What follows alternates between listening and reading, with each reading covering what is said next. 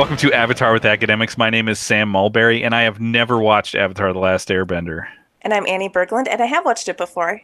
Annie, we have made it to Book 3 Fire, Chapter 9, Nightmares and Daydreams.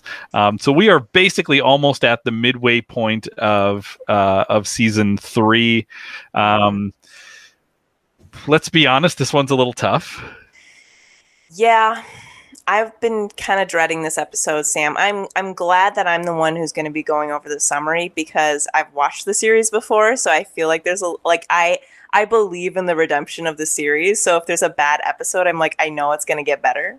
And I feel bad whenever you are stuck with an episode that I personally don't like. Where does this land for you in terms of like best worst? So I think the way to have this conversation is, how does this exist relative to the Great Divide? Because actually other episodes that people don't like, I know I was talking with one of our listeners, and he did not like the Painted Lady episode, and I can see that, but it's like, actually there's some things there that I think there's some interesting ideas there. I actually liked Avatar Day quite a bit. I think there's a lot of interesting things you can do with that episode.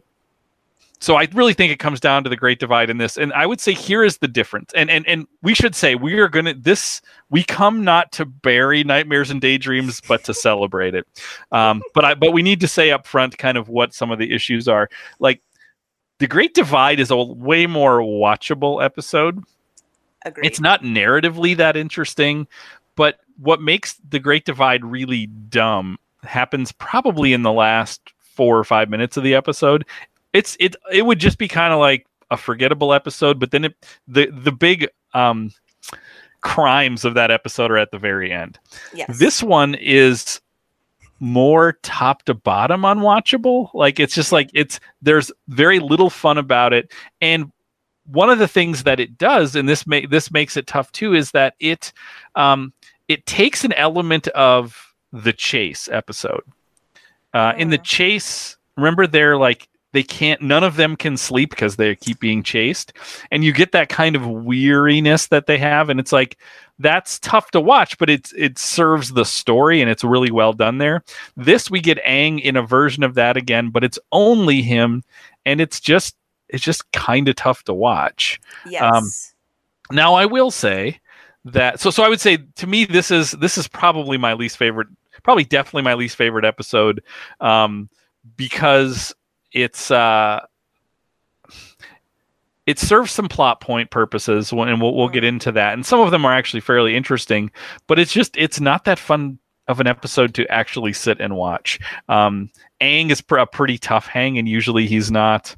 And it's a pretty Aang-centric episode. You know, it's because it's Aang in his dreams and in his own head a little bit more. So, and then it just gets weird as we sort of enter the sort of the dream logic and the hallucinatory logic of not sleeping.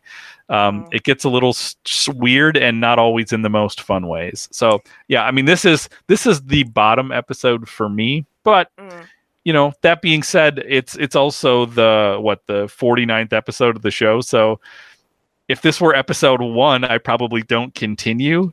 But at episode 49, it's like, yep, that happened, and we'll move on from here. Yeah, I mean, what you expressed it seems to be kind of how the fan base looks at this episode too.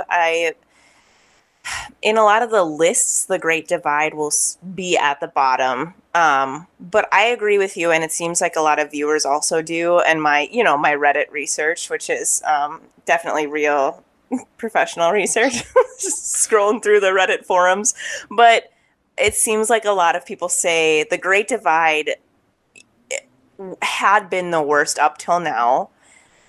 But structurally, like, the bones of the Great Divide is actually not that bad. Like, it could have been a decent episode. It's just, like you said, the ending should have changed. It should have been different. Here we have a whole episode where kind of everyone's unlikable.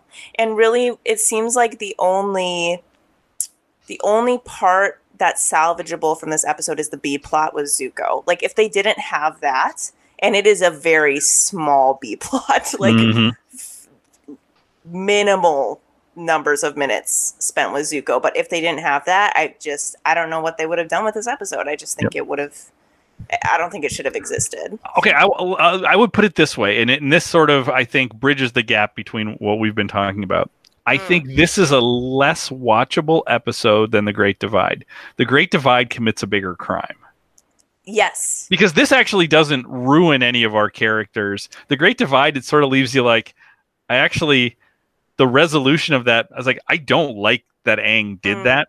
There's nothing. I mean, you're dealing with someone's anxiety, and so that creates this sort of hard to watch thing, but it doesn't commit a crime in the same way. Right. I think I was harsh when I said they're unlikable in this episode. It's actually more that in The Great Divide, Aang becomes very unlikable at the end. He becomes not himself. Where in this episode, it's like, it's not unlikable. It's just immature, I guess. It's just, the humor is not, it doesn't hit with me at all. And it kind of seems like this filler episode that, and we'll talk about, I actually think it's necessary that they had a tone shift like this. But I just wish they would have done it differently.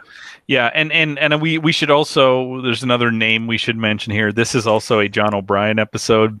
I'm on board for John O'Brien. He also wrote The Great Divide, so like those are pretty rough. I actually would love to talk to him, and just, I'd love to know like what he thought about these episodes. Like, does he feel like, oh, actually, like would he argue we're missing something here? Or would he be like, yeah, those are probably not my best, but I think he does do other things that are great, and I'm here for his sense of humor. What's weird is I feel like his sense of humor is not, this is not the best representation of his sense of humor either, because the attempts it makes to be funny they're just not as funny as he is. Yeah. Yes. It's so funny, the drastic difference in his jokes. Some of them do seem like jokes geared towards a child audience, and then some of them make me laugh out loud. They're so funny, and like continue to watch those episodes and still laugh and forget how great humor this series has. Okay, well, that actually raises a good question, which is, I wonder how. The only child I've talked with who's watched this is not really a child. It's my daughter, who's 14. So like, I wonder, like a 7 or 8 year old watching this, are they like, oh, thank goodness it's fun again? The bloodbending was a little rough from the last episode. Like, he may have been assigned something like, we need to like young this up a little bit. I don't know. That was one of the things that my husband Mike and I were talking about, where you and I, when we went over the Great Divide episode, you had this great idea of like, hey, let's actually just talk about what could have been better, right? And so Mike and I were like, okay, how do we fix this episode? And my idea was, we'll toss it out, which is maybe not fair, but instead have like a 2-part Bloodbender episode. I think that would be amazing. And he was like, yeah, that's great if you're an adult. He was like, I don't think that would have pulled off as well for a child audience, because that episode was very dark and they ended on a dark note. And it's like they needed to have a tone switch, because now, as we know, there's only 10 episodes left of the series, or 10-ish episodes after this one. And it's no surprise that things are going to ramp up and there's a lot more intensity, and so they need this like last moment of kind of like a breath in before all of the rest of it. And doing a 2-part bloodbending episode just feels a little bit intense. Feels pretty heavy. And so when we get to the end of this, I want us to pitch our ways to fix this, because even as we're talking, I think I have a solid pitch here that will make this better. That might even make this a great episode. I have so many ideas too. I'm really excited. Okay. We should jump into the episode. Yes. Yes. Okay. So we begin at night in a field, and there's a herd of koala sheep that are snoozing peacefully. And this field is on this wide open cliff overlooking the ocean. And to me, it reminded me of like West Coast Ireland, Cliffs of Moher kind of aesthetic. Really beautiful, peaceful, quiet. Have you been to the Cliffs of Moher? Yeah, I have. Yeah. Oh, really? So have I. I love the Cliffs of Moher. And when I in my notes, I just wrote nailed it. That's a perfect description. It actually reminds me a lot of that. I am also here for the koala sheep. Like, it's been a while since we've had like a good new hybrid animal, and Yes, like I would love to raise koala sheep. They're like a little there. bit smaller than sheep. They're, you can pick them up. They're, yeah. Yes. Also, koala and sheep are like both known to not be the most intelligent animals. So then combining them, they're just like kind of there, just snoozing or eating most of the time. And it seems to add to the whole like peaceful atmosphere of this Cliffs of Moher kind of background. So I really liked it too. Love it. And so Appa and the gang they emerge from a dense forest. They're all on foot. And Sokka says that this is the official rendezvous point for the invasion force, which Aang and the whole group kind of is skeptical about, right? Like, it seems like this lush, green, beautiful area. Why are we all meeting here for a rendezvous point? And so Sokka kind of defends this choice and says, before we split up, my dad and I found this island on a map. It's uninhabited, and the harbor surrounded by cliffs seemed like the perfect secluded place, which I would agree with, right? Like, it seems like we're not even in the Fire Nation. Like, I don't know where we would be, but it seems out of the world almost.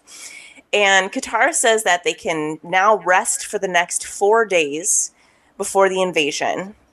And at this, Aang begins to freak out. And he says, wait, it's just in 4 days? And he realizes, like, he's not ready yet to face the Fire Lord. Like, 4 days seems like way too soon. And I will say this is a great part of this episode, because Aang's reaction here was my reaction. When I heard 4 days, I was like, wait, what? like how are we already there? Because I thought that was supposed to be the end game of this season, and now they're saying, yep, in 4 days this thing is happening. So either they're going to slow this way down, or we need to think differently about how narratively this invasion, this Day of the Black Sun, fits into everything else that's happening. So I love that we get the timeline here. And I will say, if that alone tells us the purpose of this episode, is they're like, we are now I thought this was going to be about, we are now setting the pieces in place for what is going to be a set piece 2-part episode coming next. So our next two episodes are one long 2-part episode. So I this landed really well for me. Absolutely. Like, this episode functions as a transition piece because we end with Katara screaming at this end of a horror movie, and everything feels like a haunting, and like there's so many questions. And then to move from that straight to invasion, would it make sense, right? So they needed to build in 20 minutes or so to say it's coming. It's just not until the next episode. So, like, at least functionally, this episode is helpful. And then it goes downhill quick. So Sokka yawns as he does. He's tired. He kind of shrugs off Aang freaking out and says, 4 days? That's like 4 days from now. And solid joke. Yeah. You know what? Sokka has some good jokes in this episode. Yeah. So he lays down on his mat and he falls asleep abruptly, snoring loudly. And the rest of the crew quickly falls asleep. I noted that Sokka and Katara sleep on mats, and Aang and Toph are on this lush grass. Makes sense for Toph to be on the grass, to be feeling the earth, but Aang is as well. And we watch close up as Aang's eyes start to slowly close. He's able to get himself into sleep. And this begins one of the few scenes in this episode where Aang is in a dream. And we've seen him in dreams before. He's dreamt of, certainly had like flashback dreams to when he was flying on Appa during the storm, and then he preserves himself for 100 years. He's had dreams of like, I think even a giant Momo at one point, which comes back in this episode too. But the nature of these dreams are much quirkier. Mm-hmm. And meant to play on a lot of dreams we've all kind of had, like those nightmares that are recurring. Yeah, are you somebody who has anxiety dreams? I mean, did this episode speak to that? Sam, I have anxiety dreams like every night, and yes, as we go through, I might make this episode about me and talk a little bit, just for a sentence or two, because I have those recurring nightmares all the time. Do you? I do. I have some of these that he has, but some. I mean, these are going to be the like most classic trope dreams you can imagine. Some of them I have, some I've never had, and so some are like the most stereotypical, first page of the Wikipedia on human dreams that I haven't had. Okay, I'm So, so for example, curious. the first dream, I've never had that. Really, I have. Yes. Okay. I definitely have. So we cut to these large double doors with the Fire Nation insignia. And we hear the like Fire Nation kind of like tune. I don't really know what to call it, an anthem. Mm-hmm. And the doors fly open from a blast, and we see a silhouette standing in the doorway. And out comes Aang, who I described as being very Dragon Ball Z style, like Roku from Dragon Ball Z. So his hair is kind of like, it's hard to describe, but like up in like the Roku style, kind of like everywhere. And he's wearing this like bright yellow ninja-like outfit. And he flies onto this volcanic cliff. And the whole room of this Fire Nation throne room is basically inside of a volcano. And he's surrounded by these floating columns. Everything is steeped in red light. And I'm going to describe some of those elements of the dreams here. And I don't know if you, Sam, are a dream expert. I know that I certainly am not. It's funny you say that, because I will say in my prep for this, I did some Google searching on interpretation of dreams. So I'm going to help you out here.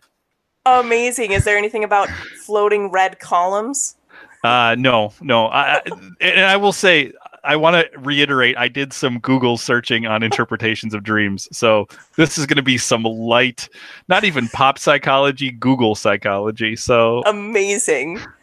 I mean, that's what our audience is coming here for. So right? why don't you go through the dream, and then I'll tell you what I discovered about that. Excellent. Okay, so Dragon Ball Aang flies into the room and says, "Your days of tyranny are over, Fire Lord. I'm bringing you down." And we see the Fire Lord, but it's the Aang dream version of the Fire Lord, which kind of reminded me of like Bowser from Nintendo. It's just this overly cartoonish, large character, not even really that human looking. I wrote Tubbsy. He's like kind of a larger man. And I think we should say here, like the Great Divide, and I feel like there's another episode that I can't remember. We have different animation styles when we go into the dreams. Yes, it reminds me of in the Tunnel episode of season 2 when they are talking about the history of how the Earth Nation began, and there's like all these different styles, which I really enjoy. This series kind of does that. One of the ways you can watch this episode is to look through as a gamer and think of, or a gamer or somebody who's into anime, and think about kind of what different styles they're using. And that's not my strength. I don't really know much beyond Dragon Ball Z, so that's really the only reference I have. Well, and I actually think the gamer way to think about this is right, because there is a iterative sort of Ready Player One style where this is Aang thinking about Ozai as Bowser, as an end boss, and we're going to see different attempts at him facing that. Yeah, and like he knows that he hasn't collected everything he needs in order to fight this last final boss, right? So we see the Fire Lord. He's like eating grapes, and his head is tilted back, and just has this ridiculously long goatee. So he's almost like funny looking, right? And he says, "Really, how do you plan on doing that when you're not even wearing pants?" And Dragon Ball Aang looks down at him and sees that he is not wearing any pants, freaks out, holds, like something in front to cover himself. And we see a bunch of large floating eyes appear kind of above him and gawk at him. Very dreamlike, right? Like disembodied eyes. And the Fire Lord maniacally laughs. And then Aang jolts awake. All right, so here's for my Google interpretations of dreams. So when you see a giant in a dream, now again, these are going to be really on the nose things. That stands for a large obstacle that needs to be overcome in your life. So Ozai is literally an obstacle that needs to be overcome, but he's giant size because this is the source of his anxiety. Now the not wearing pants dream actually touches on something you mentioned before. That is meant to indicate a feeling of being incomplete, that you're approaching this obstacle incomplete. You're not ready.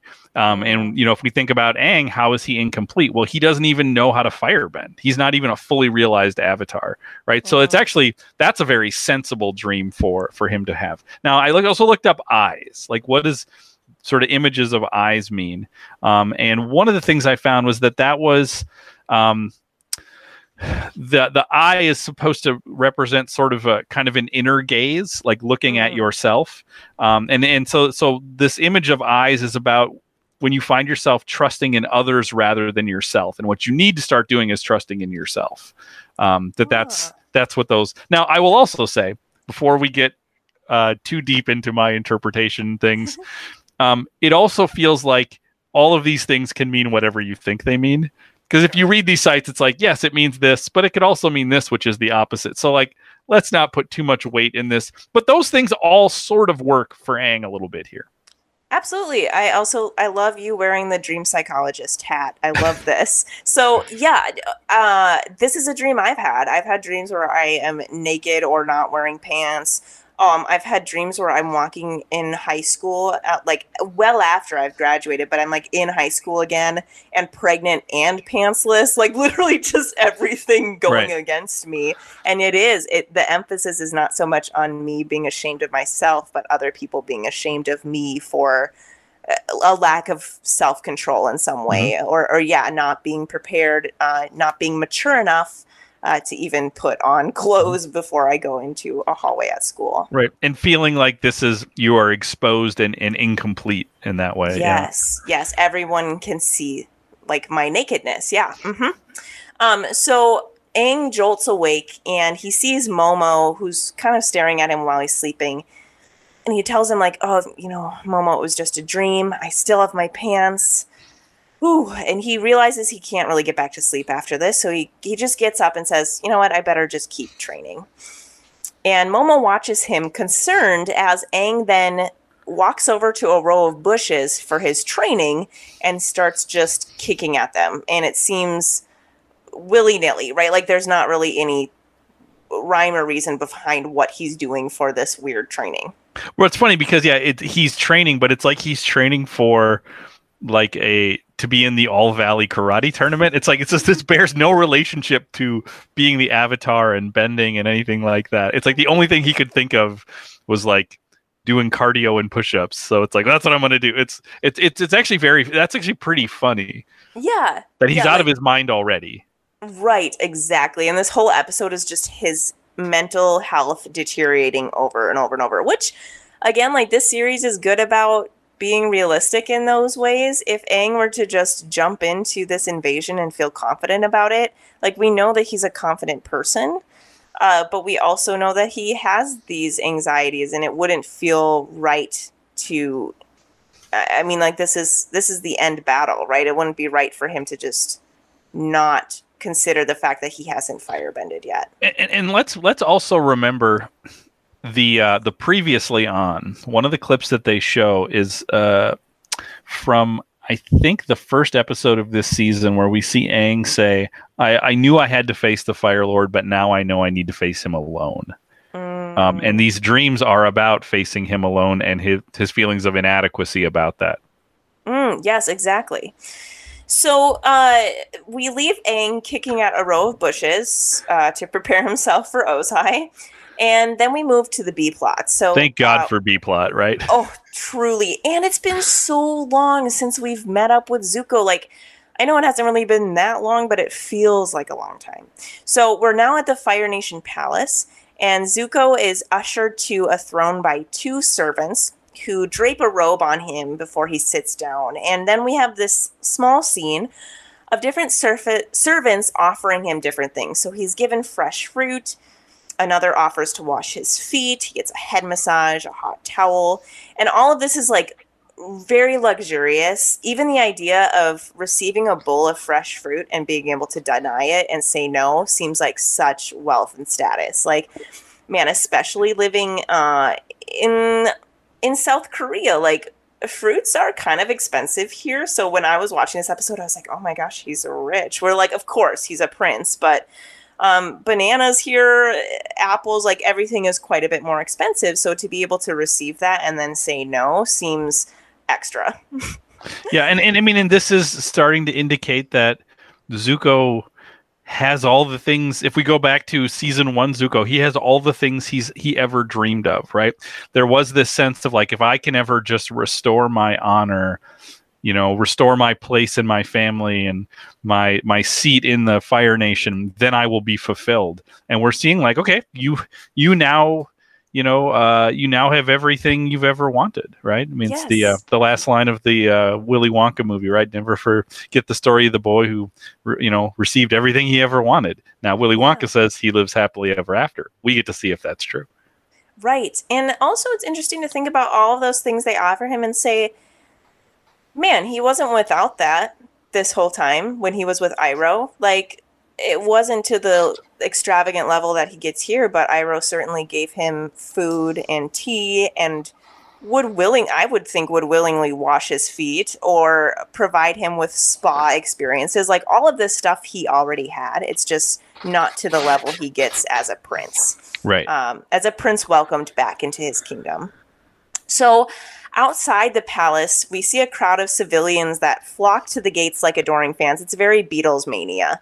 Yeah, this is like Aang at Kyoshi in season 1.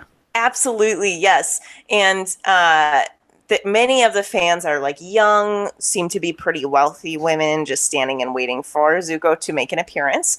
And he does. He exits the gates to the crowd, and there is a really funny moment where we see this older, larger, extremely hysterical woman who charges through the guards to try to reach him, like similar to the way that we see with people responding to Aang and like the foam kind of coming out of their mouths like we've seen in previous episodes. Very John O'Brien. And the servants rush over, prevent this woman from attacking Zuko. And then they lower a palanquin and request that he take it, as it's not a prince's place to walk anywhere. And at first, Zuko says, I'm just going over to May's house. It's not that far. But he then agrees, and he seems quite content with these options that he has. And he almost seems happy and kind of generous to the servants, right? Like, these are things that he doesn't really want, but he's like, okay, as long as you're here, and like, I appreciate your service. And so the palanquin carries Zuko to May's place, which is literally just across the street. Like, they make it through this crowd and then drop him off. Yeah, it feels like they take about 30 steps and they're there. Yes, like the crowd is still definitely not that far away. Right. I also love that the word palanquin is spoken, because we talked about this back with the Earth King, and I was like, what's that thing called? And I figured out it's called the palanquin, and then that's actually what they call it here. So I feel justified in the way we're building our vocabulary with this show. Well, you know what? I did have to Google. I was like, what is the cart thing that people carry people in? And I finally got to palanquin. I think I'm saying it right too. Yeah, right? they used the word in the episode. That was the thing that made me feel great, is they were like, oh, awesome. Like that's good. That's what I called it, because I'm sure it's got other names, but that's the one that I called it, and that was right. I feel justified. Yes. So now we're back at the invasion rendezvous point. And we see Aang again punching the trunk of this very large tree just repeatedly over and over. He's not wearing a shirt, so we see the scar that's still on his back. I think that's also important for this episode to realize, like, he hasn't been ready in the past, and it has almost taken his life, right? So, like, having that scar there as a memory, I think, is very important. Now, what's interesting thinking about Aang punching this tree, it does have this feel of even like the original Rocky movie, where we see Rocky like punching big slabs of meat in the slaughterhouse. So it sort of harkens back to like, well, this is what it means to train, is to just throw a bunch of punches. Yes, and training is about resourcefulness, and you use what you have around you when you don't have, and like just prepare with what you got. And so we see his face, he's grimacing, he's sweating from clearly just attacking this tree for a long time. And the sounds of him punching the tree wake up a really sleepy Katara and Sokka, who then look at each other and look at Aang, and their faces fill with concern. And Katara says, "Hey, how long have you been up?" And Aang is continuing to box. He doesn't even really look over at her. And he says, "A couple hours. I just got a lot more skills to refine if I'm going to fight Ozai." And Katara takes on kind of her master Katara voice. And she's like, "You know what? There is this thing of overtraining. And perhaps that's what you're doing." And as she says that, Aang collapses in exhaustion. But he says, "You don't get it, do you? My form is bad. I'm sloppy. And I still don't know any firebending, not even the basics." And the whole time he's saying this, he stands up and he gets like in a fighting stance, and his eyes are twitching, almost like he's about to fight Katara. And Sokka lazily lays on the grass nearby, and he's holding up a map in the sky, studying it, and he says, "It's okay, Aang. The eclipse will block all firebending anyway. Plus, it's a stupid element." And Aang says, "You know what? I've got other things to train too, though, right? So it's not just about firebending." And he frantically gets on his air scooter and flies away. I want to say, Aang saying, "I still don't know any firebending, not even the basics, and I'm not ready for this." I wrote in my notes, for one thing, that's very true. So I'm glad that they're acknowledging that, because that seems the direction they want to go. And I also wrote, is this episode about the anxiety of the writers and showrunners realizing we've got like 11 episodes left to land this plane? And so I wonder if they're going through the same thing Aang is, which is like Aang is functionally in this episode wasting time because he has so much anxiety. And when you feel anxiety, you end up, instead of getting things done, you end up doing nothing as you're feeling anxious. So you end up actually wasting more time. So it's interesting on a meta level to think about they are wasting an episode here. But I wonder if that's what they're feeling too. Like, we have to get Aang firebending. We have at the end of this, my notes, I just wrote all of the loose ends that they need to address in the next 11 episodes. And it's like, I wonder how much this episode is a microcosm for the psychology of the writer's room. Yes, I like that a lot. It is that, I guess the theme of this episode is like hurry up and wait, right? Like he can't really move forward. It's all depending on everyone else falling into place. And yet there is this like rush to get to an end point. And all of that is just going to build up his anxiety more and more. Well, and it's interesting because the thing he most needs to do is the one thing he can't do. So he needs to learn to firebend, but for those 4 days, they're not going to find a firebending teacher. So it's just like a hurry up and wait is a perfect example of like, we got to the spot. I'm not ready. There's nothing I can do to get ready, but what do I do for 4 days? Like, it's not like he's practicing firebending. He's not capable of that. Yes. It's like when you're 4 days out from a marathon and you haven't really been training that much, right? And it's like, do I really try to like kick myself into training in these last couple days, or like would it be better served for me to just relax and like, because at this point it's not really going to help me to try to like throw in a 20-mile run. So he frantically scooters away from the group, and then we get kind of a push ahead to nightfall. So it's been 1 day, and we see an overworked Aang who's trudging back to the camp as the gang are all sleeping. And he lays down in the grass and he starts to say goodnight to each of the gang individually. Good night, Katara. Good night, Sokka. Good night, Appa. Good night, Momo. Good night, Appa and Momo. Like, he's doing combinations. And it reminded me of a child really trying to delay their bedtime, right? To be like, I don't want to go to sleep yet, or I can't go to sleep yet, so I'm just going to say everything I can. That is also a Gen X reference. Oh, really? To a show that I presume you've probably have you ever seen the show The Waltons?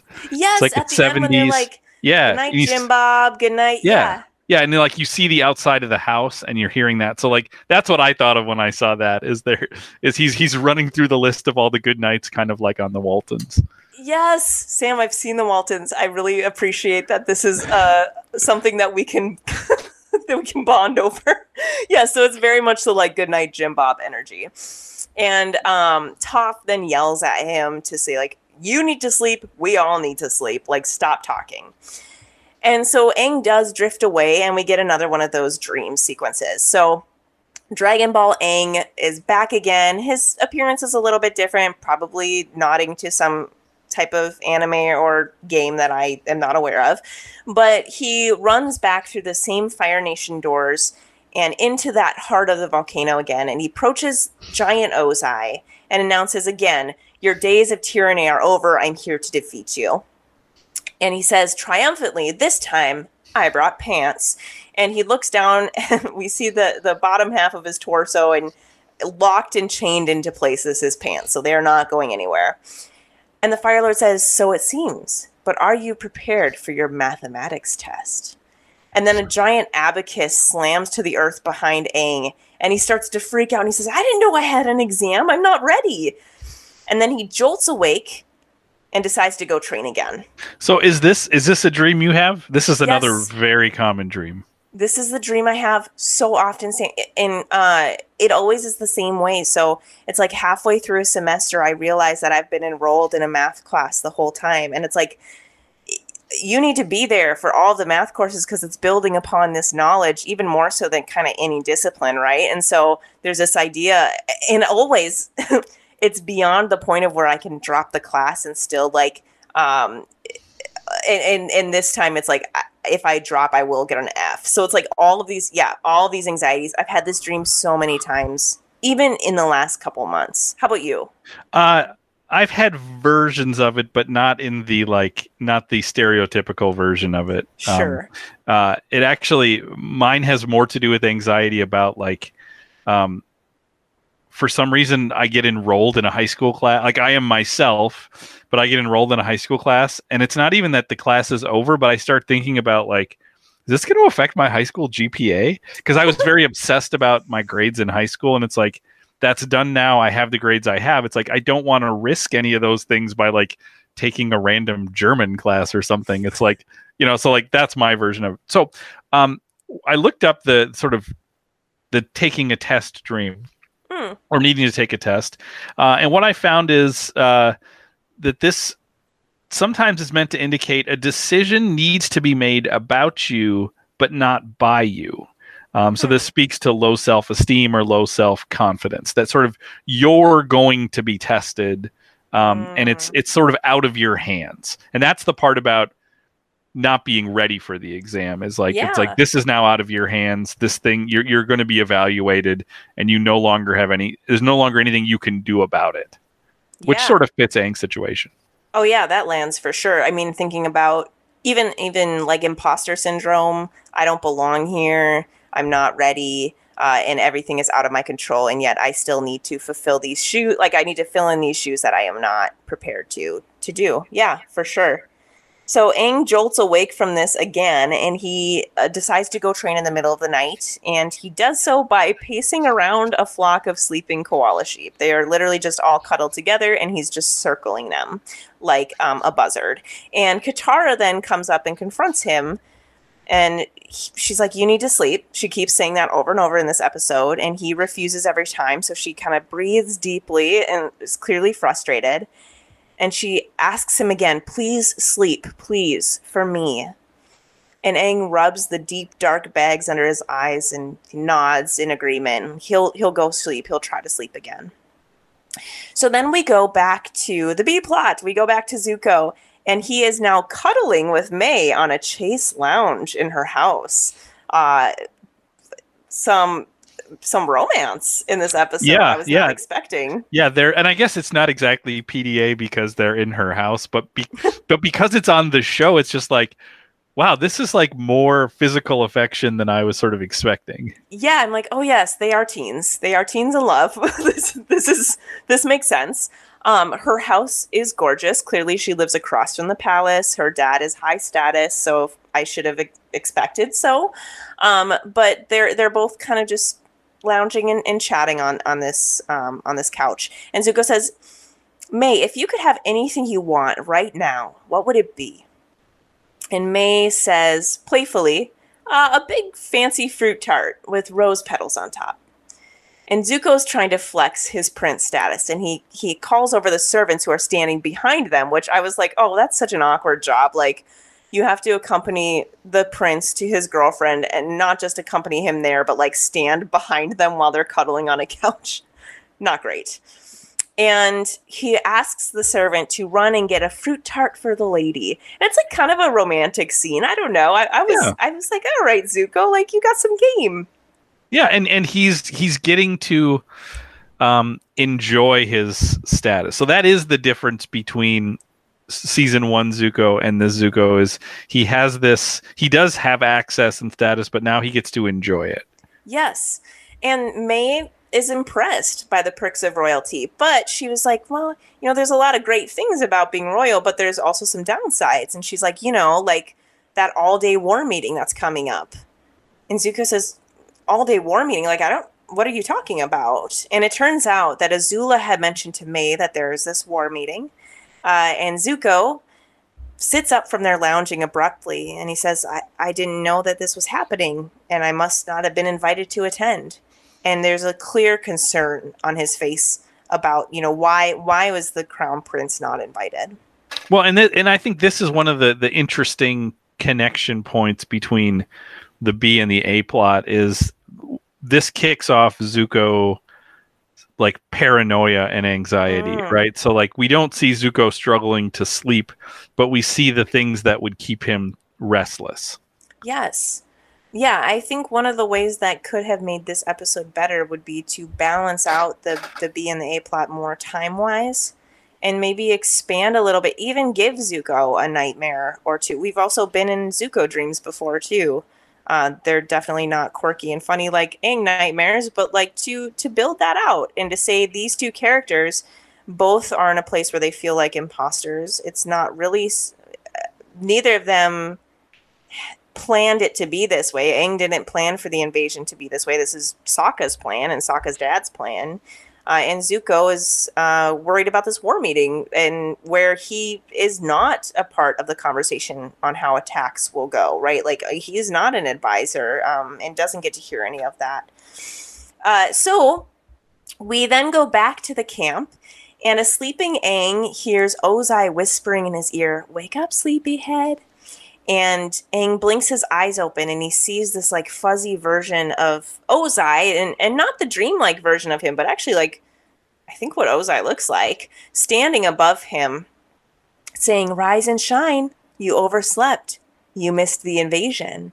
And he maniacally laughs and then flies off on a large flying hippo cow that then shoots fire out of its mouth at Aang. And so we now see that his dreams are merging with reality. And this is then setting the tone for the rest of the episode, right? All these fears are now, he can't really tell the difference between wakefulness and asleep. Right. So here's where we get the nightmares and daydreams part of it. So have you ever had the overslept dream? Yes, absolutely. Not that I know of. I think I've had the panic over, like, it's not that I dream about oversleeping, but I wake up if I can't see a clock. I panic about what time it is. Yeah. And I also will say, like, I don't know that I've in any significant way overslept for something. Okay. That I can remember in my life.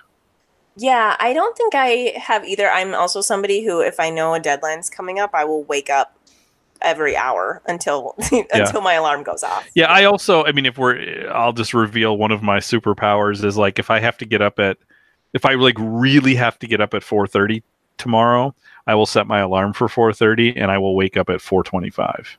Oh, that's or 4:29. Like I will wake up before the alarm if it's something really important I have to wake up for. If it's like I set my alarm, but it's like I don't really need to get up, then I won't. But if I have to get up, my brain just knows. Oh, guess what? This is the time you need to wake up. That's so nice. It is. So oversleeping in a dream implies that maybe you're not worthy or capable of something. So like you're again, notice these are all the same thing, right? It's you're inadequate, you're unready, you're incapable, of something that you need to face. Yeah, I mean, they're all similar, but like they're pieces of a puzzle. I think they're different sides of the same kind of anxiety. Mm-hmm. And he's running through all the things that could go wrong. Yes, for sure. Which is a classic anxiety disorder, to be like, you are spiraling and at some point you can't climb back out, right? Like it's like one fear builds upon another and another and another, and it can start out that they appear very different from each other or separate, but then when you're in the middle of a say anxiety attack, all of it somehow can feel very interconnected. And so Aang then wakes up from this dream in a fright, and as he does, he smacks Sokka, and he's like, Sokka, what day is it? And Sokka jolts awake, and as he does so, Sokka rams his head into a rock nearby, and Toph then wakes up too, and she's like, Aang, relax, like we still have 2 more days until the invasion. And Aang ignores her, and he tugs at a sleepy Sokka's legs and arms, and he tries to nag him in order to get him up and say, like, you need to drill your rock climbing exercises. In one of my dreams, you were running from Fire Nation soldiers trying to climb this cliff, but you were too slow and they got you. So now it's not just anxieties over what he's not prepared for, but it's anxiety over what everyone else might not be prepared for. And Sokka's like, Aang, it's just a dream. But Aang says, you know what? No, you have to prove to me that you have the ability. You have to go climb that tall cliff over there. And to Sokka's credit, he does it. He's like, fine. Like, I guess you're the Avatar. You're my friend. I'll do it. So he gets up from his sleep. He grumbles. He walks over to this cliff. And as he's climbing it, he says, stupid Avatar, stupid cliff, stupid dream. I can climb. And so dreams about being chased are about avoiding an issue or a person. So there's something, there's something coming, there's something, a person or an issue you need to deal with, and the being chased is like you're trying to escape from that imminent thing that is coming. Which I mean, and that could be the invasion, that could be Sozin's comet. I mean, that could just be the confrontation with the Fire Lord. That it's like it's coming one way or another. Yeah, or even like the fear from the start has been, what does this mean for my friends? And like that it's imminent. Like they will be put into a place where I can't control whether they're hurt or not. But yet here he's still like scrambling to try to control whether they will be ready or not. And so then Aang turns over to find Toph drinking from a pouch, and he yells at her, and he's like, Toph, stop drinking. What are you doing? And he says, you have to stop because in this dream, they were in the middle of an invasion and she had to use the bathroom. So they had to stop so that she could do that. And he says, we died because of your tiny bladder. So dreams about having to go to the bathroom are about sort of inner struggles with emotions. Going to the bathroom in a dream is about like purifying yourself to some degree. Again, I don't know that there's anything to that, but I looked these things up. So this is like the one dream trope in this episode that I haven't had. I've never had like I have to use the bathroom dream. Have you? The only time I have is because I woke up and actually had to use the bathroom. So it's just like my body was just saying, hey, by the way, you should get up and go to the bathroom. Again, very helpful. You have very helpful dreams. I do. I like this. So then Aang turns and verbally attacks Katara. And he's like, Katara, by the way, you need to change your hairstyle because if you don't wear your hair up, in my dream, your hair loopies got stuck in a train, and he trails off before Katara is able to interrupt. And she says, hey, Aang, you're unraveling. You need to slow down. And Aang realizes that he's starting to slowly lose his mind. So hair getting stuck in a dream. This is a thing? Apparently. Oh, that's terrible. Again, you can Google. That thoughts or ideas are preventing you from moving forward. So like I think your hair associated with your head and your mind, that your head is stuck. So thoughts or ideas are keeping you from moving forward. Okay, that's actually which is interesting to think about Katara, right? With like the last episode was planted this idea about bloodbending, right? And now this is something which we have yet to see it be this thing that's preventing her. But it might be preventing her from acting this idea of this power that she's now aware of. Yes, or if we think about one of the areas that Aang feels anxious about is that he never really finished his training with Guru Patik. And one of the things that he was caught up over was his love for Katara, and like that could be something that prevents him from opening up all of his chakras and being able to control himself in the avatar state, right? And like we see Guru Patik appear in several dreams coming forward in this episode too. Clearly that's something on his mind. It will be interesting to see if any of these anxieties or dreams play out. Yeah. Like, do we later on see Sokka getting chased up a cliff? Do we see, I can't imagine we're going to see Toph needing to go to the bathroom, but do we see Katara's hair getting, like that would be really interesting. Yes. It wouldn't necessarily justify this episode, but it would be really interesting. Yeah, or not even, or like, do we see them later on training in ways that are like geared towards this? Like, do we see Sokka training by running up cliffs or doing some kind of like, I don't know, vertical whatever training, or do we see Katara put her hair up when she goes into battle? Like, I wonder, that would actually make this episode, I think, a lot better if there was some continuity moving forward. We'll have to track that. So then we get to Aang, who is pacing back and forth again, and he's talking about how his stress is building and building, and it's just making more and more stress, right? I'm stressing about one thing, and then I'm stressing about stressing, and then I'm stressing about that stressing. And Sokka's like, hey, yeah, I mean, it makes sense. You have to fight the Fire Lord. You have to fight the baddest man on the planet, and you better win, or we're all done for. And Katara quickly hushes him, and she's like, cut it out. This isn't helping. And Aang begins shuddering, and the bags under his eyes have clearly grown, and his teeth are even chattering. Now, again, I want to go back to, is this episode about the anxiety of the writer's room? Because even what Sokka says there is sort of saying like, yep, you've built up this big thing. Can you land it? And if you don't, it's all your fault. Yes. I mean, in some ways, it's kind of an audience fear too. Like, I really want them to do well. Yeah. Right? And I know that they don't have a lot of time left. So, like, I hope that it ends well, you know? 100%. I have that anxiety as a viewer. Like, I don't know that they're going to be able to do this. And especially realizing, wait, the eclipse is coming up. And it's like, wait, so like we're about to do this. And it almost feels like, well, it can only go badly. There's no way they're going to make this great. So it is like, okay, I'm starting to sell myself on at least the conception of this episode. Me too. There's, yes. I'm thinking that parts of it could be salvaged for sure.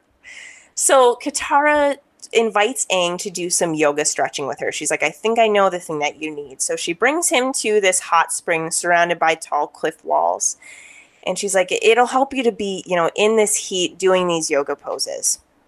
And she guides Aang in poses, and she says, feel your chi paths clearing. Now close your eyes. How are you feeling? And Aang says, I feel really warm. And he seems all right for a second. And then he says, like, there's this warm feeling all around me. Like I'm in the Fire Lord's palace, and he's shooting a bunch of fireballs at me. And he goes from 0 to 100 in a minute, right? Like, it's triggering, even heat is triggering these concerns about the Fire Nation.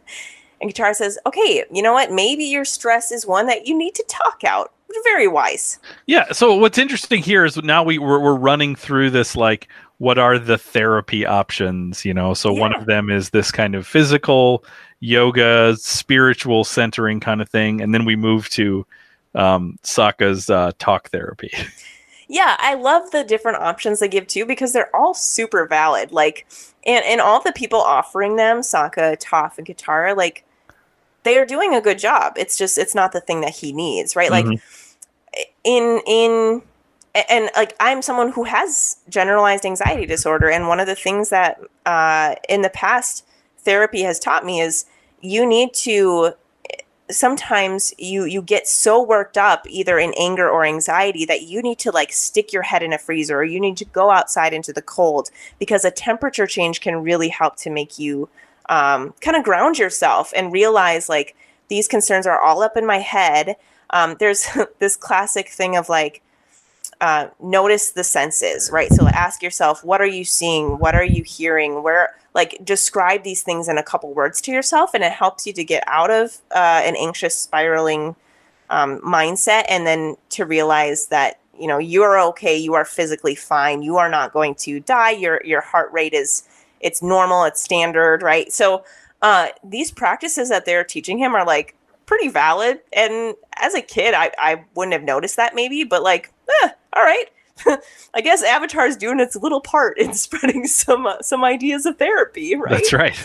So then we go down to the next kind of option, and that is therapy. So Aang is lying down in the grass, and he has his head resting on a koala sheep, which looks really comfortable. Again, almost like he's in like a therapist office on a Chase lounge as well, right? And he is meeting with his therapist, who is Sokka, wearing the same fake beard from when he was Mr. Fire in previous episodes, the beard he loves so dearly.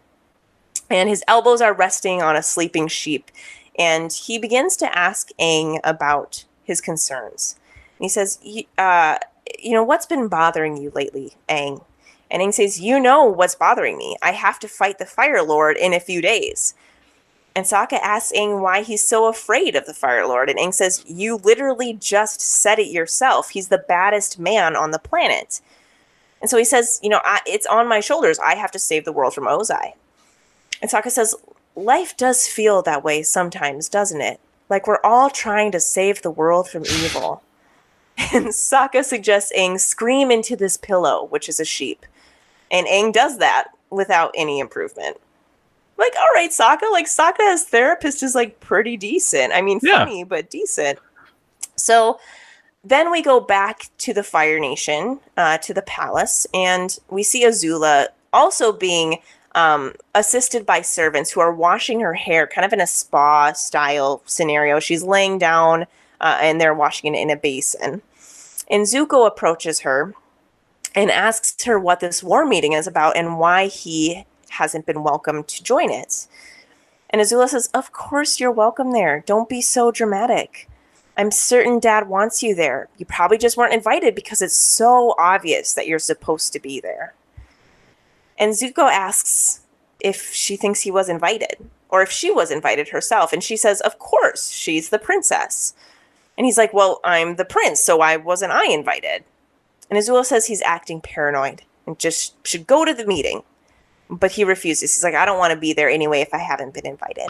And what's so interesting is this is such a result of the game that Azula's been playing this whole time, that like now she can tell him the truth, and he's so paranoid, because this does feel like Azula's setting him up like that he's going to walk into a room he shouldn't be at. Yeah. So she's playing off of all his paranoia, and what then again? Here's the coupling with Aang, right? Like we see Zuko's fear and anxiety about his own inadequacy, and so like he is a paranoid person, and you can't argue with a paranoid person sometimes. Right, and the audience again. These are kind of our fears too. Like watching Azula in this scene, I was like. I mean, and I've seen this series before, but I don't remember a lot of the details. And I was like, is she like messing with him? I truly can't tell. Because so it's the same delivery. Yes, it's a testament to the writers, to the voice actor. Like they do an excellent job of making us always question every single word and also hang on every word and every way she delivers it. So then we go back to the Aang gang, and Toph is offering her version of therapy to Aang, which is relieving his stress by giving him an old-fashioned, quote, back pounding. And what this is Aang is lying on top of rows of vertically facing wooden logs. And so when Toph stomps on the ground, she earthbends the logs to bump up and down and massage his back. But Aang says, this is too much, and it begins bruising him because it's so severe and so painful. And so Toph stops and says, you know what, there's another option. I could give you acupuncture. And she stomps on the ground, and we see a porcupine that she like earth bends into the air, and it falls over by them. And Aang runs away screaming. This is not an option he is looking forward to. So of the three friends as therapists, who would you be most inclined to visit? Probably Katara. Oh, yeah. Really? Yeah, I think I like the yoga and the heat. I feel like that would be really therapeutic, very soothing, right? How about you? I'm a Toph person, I think. Yeah, really? Yeah. That would probably be the direction I'd most want to go. Yeah, I've never gotten a massage, like a professional massage before, but I feel like it would be a dream. Like, it would just be amazing. Well, and her version of a massage, you don't have to have another person touch you, right? It's just this, like True. like that sort of setup she has there. I'm here for that. Like, I wish earthbending existed for that. So then we go back to May's palace, and Zuko is stewing. He's doing that thing in this series where he's like standing on a balcony and staring out over the horizon at night. And May is trying to comfort him. And May in this episode is a great friend. Like, it's not even just about the romance part of it. She is really trying to console him. And so, she tells him, like, you shouldn't dwell on your fears, your paranoia here. She says, why would you even want to go to the meeting? Like, just think about how things went at the last war meeting you went to. And this seems to be an allusion to the meeting where he insulted his father by standing up to the war advisor. Is that correct? I believe so. Yeah. It seems like the one that resulted in his scar, I think. So she tries to then cheer him up, right? And she doesn't linger in the heaviness, but she playfully suggests, why don't you order the servants around? That's always fun. I could really use a whole tray of fruit tarts. And she's like, maybe a little palanquin ride around town, double time. And Zuko barely flinches at her jokes. He's too focused on his stress. So then we go to nightfall at the rendezvous point.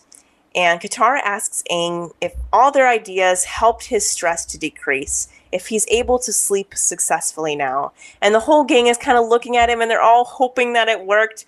And Aang doesn't want to let them down, so he half-heartedly is like, yeah, you know what, I sort of kind of maybe feel like maybe I'm better now, maybe.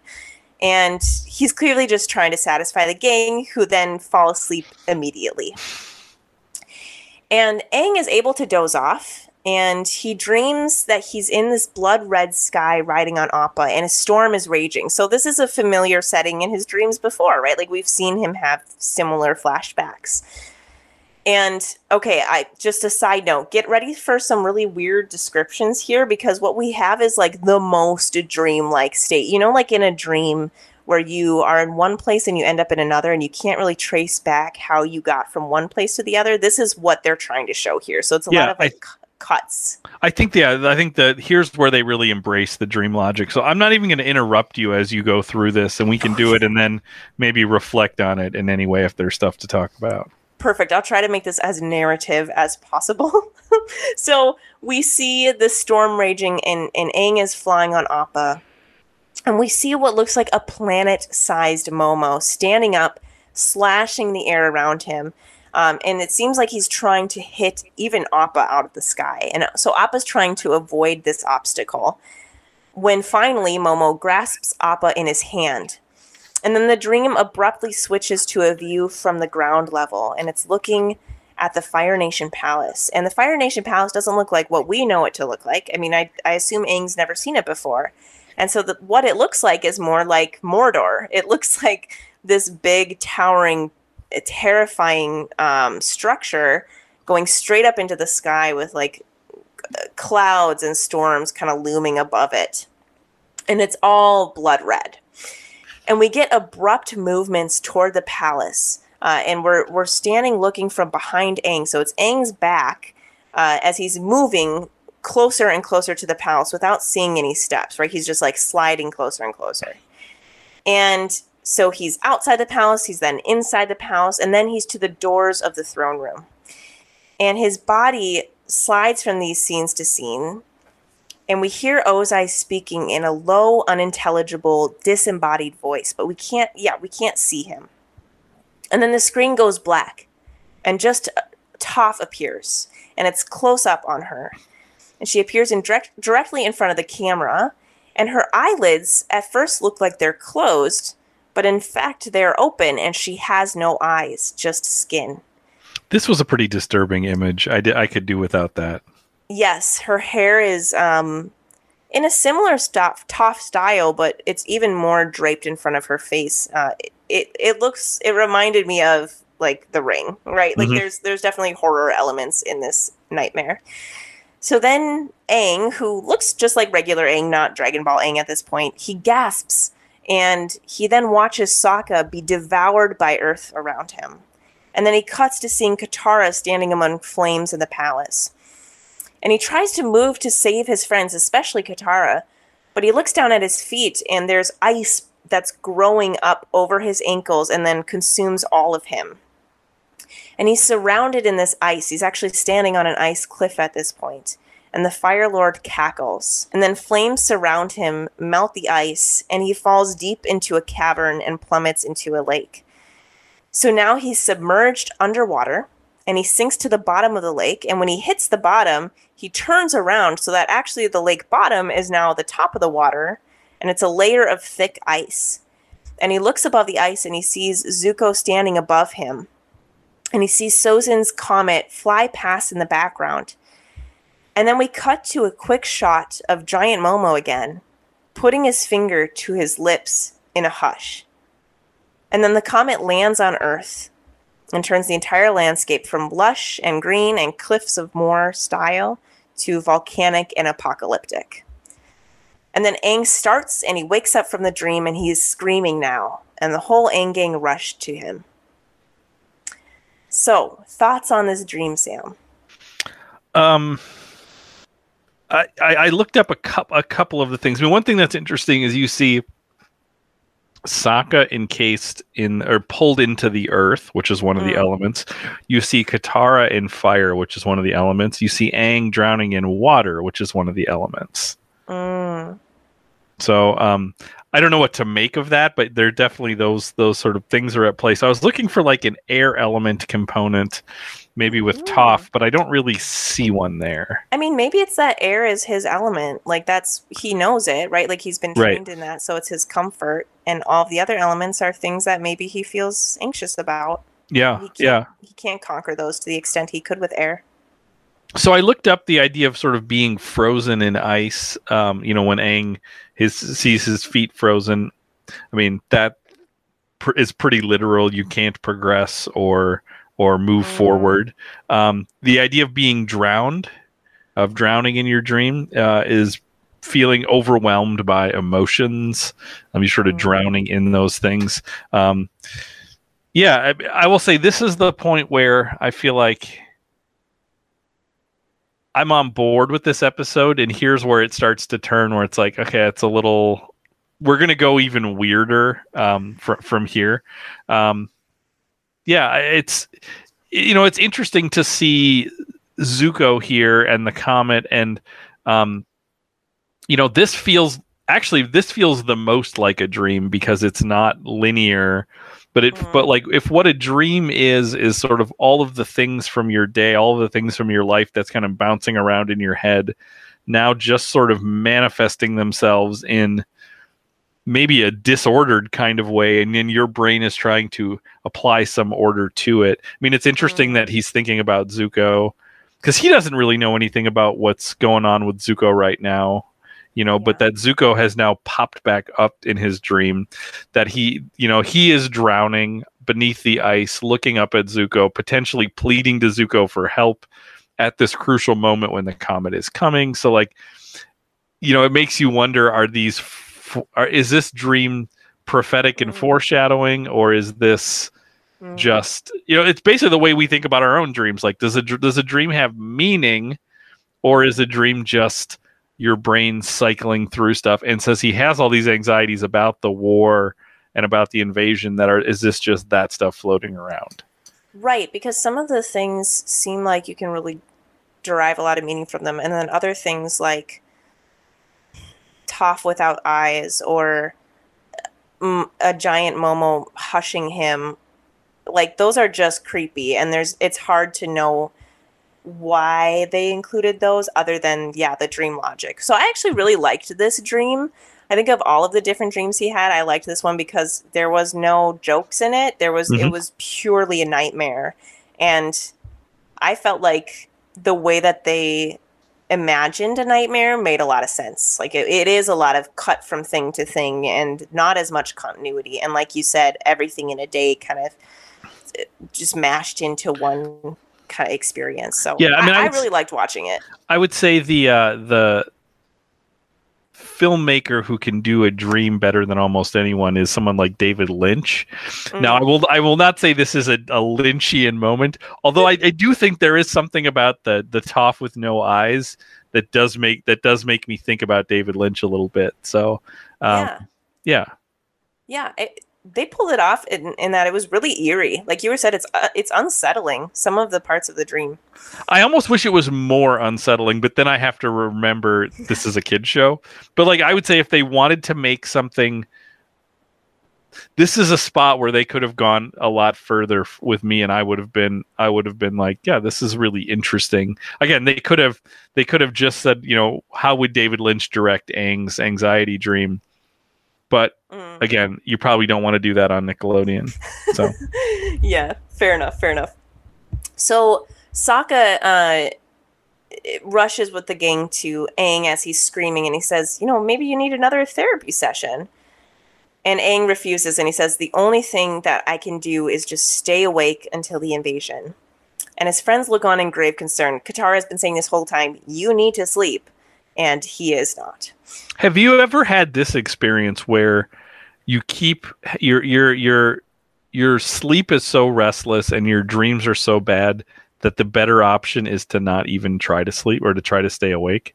I can't say I've ever had that experience. For sure. Yeah, I've definitely had that many times. I'm somebody who is a light sleeper, and I wake up a lot in the night anyway. So there's many times where I'll wake up from a dream and just be like, okay, that was a really crappy experience. I need to come down from that. So I'll go get a snack, kind of walk around, calm myself down a bit, maybe fall back asleep, maybe not. Okay, but your goal is not, I'm just going to not go back to sleep. Or have you ever had times like that? I have before after really terrifying dreams, but it not often. I've also had sleep paralysis before, and when you wake up from sleep paralysis, it's like I never want to sleep again. So, gotcha. Yeah. I don't know. Maybe I have weirdly terrifying dreams, Sam. I don't know. Yeah. I will say I have very unsettling, upsetting dreams, but I can't say that it's ever been to the point where my instinct is I don't want to go back to sleep. I don't know that I've ever had that.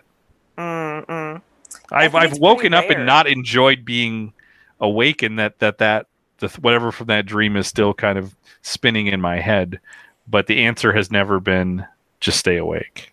Right. Because it's well, if I fall back asleep, I either won't dream or the dream will be different. It'll maybe even be better, right? So yeah, the tendencies just go back. I feel like it is pretty rare to want to just stay awake.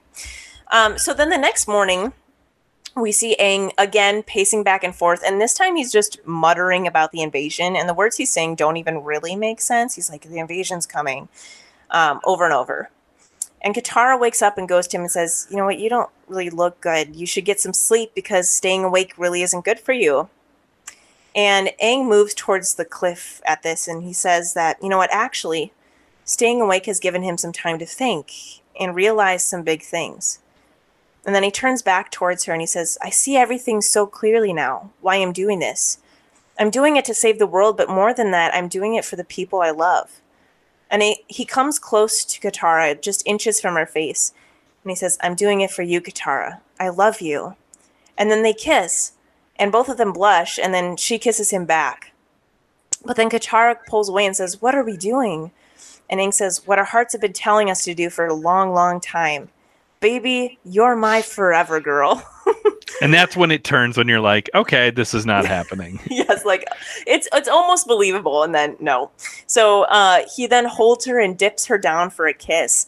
But then he hears Katara asking, confused, Aang? And he awakens from this daydream. He's still in the dip position where he's about to kiss her. His lips are animated huge for a big sloppy kiss. And Katara's like, what's going on, Aang? And he's like, oh, I was just daydreaming about living underwater. And she's like, oh, okay, sounds neat. How'd you feel about this scene, Sam? Well, actually, what I'm curious about is, are you an Aang Katara shipper? Yes and no. Yes, I like them together and I want them to be happy, but also no, I don't want it to be just about a romance. Do you know what I mean? I will say I wish that wasn't what was going to happen, but I'm resigned to the fact that is what's going to happen. So like I'm okay with it, but I would, if I had my druthers, we wouldn't do that. So what I'm curious about is if somebody who likes them together, was a scene like this before you get to the Forever Girl line where it's clear like, okay, this is a weird fantasy. Was this exciting to be like, oh, maybe it's happening? Yeah, or did you know it was or were you like, no, this is clearly not? Right, like were you cheering them on and then you were duped too? Yeah.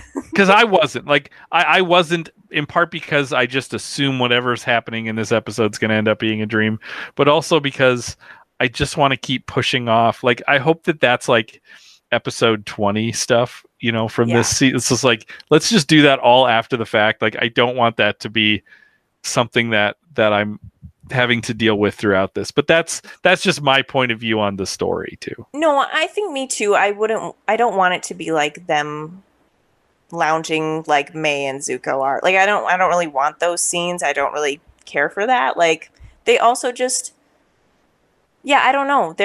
We've been with the characters so long that I just don't want it to fall into a couple thing, I also feel like they've become family so much that it would almost seem weird to be like, wait a minute, you guys are like in love now? Because I think of Sokka and Katara's relationship, and it's like, well, Aang is part of that relationship too. Like they're all siblings, although they're not. Yeah, like they've been through kind of like anything and everything that you can be through together. But at least they established Aang's crush on her really early. Right. So I think they needed to, yeah. Yes, yeah. Because otherwise you think of her, she plays so often, and in this episode, plays kind of a motherly role that it's like, if they don't lay the groundwork, then it would be even weirder. Yes, agreed. It's like, ooh. And then like when they've been so like with the Pietà and like her, like truly imagery wise being older and like wiser and a master too. Like I agree, it would be kind of creepy. But I'm not against it either. And like I'm not shipping her with anyone else. I'm not shipping him with anyone else. We're like, I know that you are really like a Suki Sokka fan, right? Yeah. Yeah. Absolutely. Yeah, and I'm resigned. I'm resigned to like, this is just what's going to happen. And I will say, seeing that Roku was married makes me feel like, okay, that's great. Yeah. That can happen. Yeah, for sure. So then we go to May, and we're at her house, and a servant enters the room kind of frantically and tells Zuko everyone's waiting for him. Said the admirals, high generals, war ministers, and the princess have all arrived. You're the only person missing. And Zuko's confused, and he was like, does my dad want me at this war meeting? And he says, the Fire Lord would not have started until you arrived, sir. So he's been invited, apparently. Yeah, I was waiting for this to be either a dream or some sort of setup. Like that Azula would have sent some message for like I was waiting for like, yeah, this happened, but what's the problem with this happening? Or is like, because I just don't trust Azula. So even when this happened, I thought, well, let's not be too confident about this. Yeah, and we haven't had a lot of experiences where things go well for Zuko, so it seemed too perfect. And yet, he's been invited by his father. So then we go back to Aang, who is like parkouring through the forest, like just jumping on random things. He's attacking a tree stump that has a picture of the Fire Lord stuck on it. And he's lunging around his target. He's kind of missing it. And at one point he misses it and rams into Sokka. He like keeps running into Sokka in this episode. And Sokka's busy making Appa's armor so that Appa doesn't need to go into the invasion naked. He's like, he's your bison. Like, I'm trying to get this done. Stop interrupting me. Which I love that continuity as well. Because he mentioned, I don't remember which episode it was in, but in one of the previous episodes he was like, I really have this dream to like make armor for Appa, and here he is doing it, and it looks. And he's pretty far along, yeah. Yeah, it's also huge. I'm like, where did you get the supplies for this? It's like gold. So then Aang continues to talk to himself about all of Ozai's abilities and defenses. And he chooses these new maneuvers to attack at the tree stump. So he shoots at the target from the sky, but his airbending even is missing the tree each time. So even the element that he's most comfortable in, he just can't control it with how sleepless he's been. And so he yells at the tree stump, "You think you're untouchable, don't you, Mr. Fire Lord?" And then he hears this whiny, high-pitched voice behind him. And this, I think, is where I lost the episode. I was like, there are parts of this episode that I could be on board with. Here's where I'm done. Yep. Yeah, here's where the like mental break happens. Now, I will say, before we get into that, I do think it is interesting that we see Aang for the first time be bad at airbending. Yeah. Like you said, like that's pretty interesting, because it shows how far this has gone, and it makes you really worry about what's going to happen with the invasion. Yes, for sure. Like, yeah, it's, I mean, yes, it's like he needs to sleep, because even if what he's naturally so excellent at is no longer working, then he is not going to be the Fire Lord. So behind him, he hears this voice. It is a really whiny, truly a kind of a gross sounding voice. And the voice says, "Boy, you are really starting to lose it, kid." So Aang spins around to see Momo, and he's like, "Momo, have you heard something?" And Momo just stares at him, and then he responds with words and says, "No, but I said something. You, my friend, are a few plums short of a fruit pie." And Aang gasps and shakes his head in disbelief. And Momo, we see like outside of Aang's head, Momo is just chittering as normal in response. And Aang, like, he breathes a sigh of relief. He also hears the chittering too. And Momo tilts his head in confusion as Aang explains what's going on. And then Aang starts talking to Momo in Momo's language as the friends approach. So like the two of them are chatting with each other in like Momo monkey language, and the friends are watching. I kind of like that. I kind of like the Aang doing Momo. Yes. Because part of me's like, maybe he can do this. I don't know his powers. Yeah, I mean, like, Momo doesn't seem that disturbed by it. He's like chatting back. I don't know. I've meowed at my cats before, so just to hear them meow back at me, like, it's fine. Maybe that says something about me, but the crew is certainly very concerned over Aang starting to talk to Momo in Momo language. And Appa then sits down next to them and opens his mouth, and now Appa begins to talk in a very deep voice and says, "You've got to take care of yourself. You can't go on like this." And Aang says he's fine, and Momo stands up next to him and agrees with him in human speech. Yeah, he's fine, right? And now we have this verbal spat that ensues between Momo and Appa, and this is where I think this episode starts to get kind of cringy for me, just because I also don't like the voices that they chose. I'm sure it's the same. It's D. Bradley Baker, right? I'm sure it's the same voice actor. It's just like, I didn't want to know how people would hear them speak in human language, right? Like, but the thing you got to remember is this isn't what they sound like when they speak human language. This is all in Aang's head. So like, that's true. Like you don't. It doesn't have to ruin anything for them. But it is like, this is where it just kind of gets. If it just kind of gets even more dumb, and it's about to spill into a sequence that goes on for a long time, and yeah. Yes. So Appa says, "I'm sick of this guy always mouthing off and telling me what to do."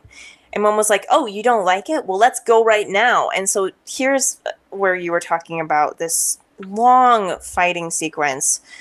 So Aang grabs Sokka's coat collar and he's like, "Hey, help, you need to stop what's happening here." And Sokka's like, what's happening? And Aang gestures over to Momo and Appa, who are now dressed in like traditional fighting outfits. So Appa is kind of like a samurai style, and Momo is more of like a martial artist. I'm sure these are calls to some kind of anime like we've seen throughout. Yeah, I would say Appa is dressed like a samurai in armor, and Momo is dressed as like a samurai swordsman, like in his civilian garb, right? He just has like the robe on, but he has the samurai swords. Right. It also reminded me, so there's this point where Appa charges Momo, and he has like 4 swords that he's wielding with all of his different arms. It reminded me of General Grievous from Star Wars. Oh A yeah, little bit. Do you like this reference? I'm really I proud of love it. myself. Yeah, Right? I love that a lot.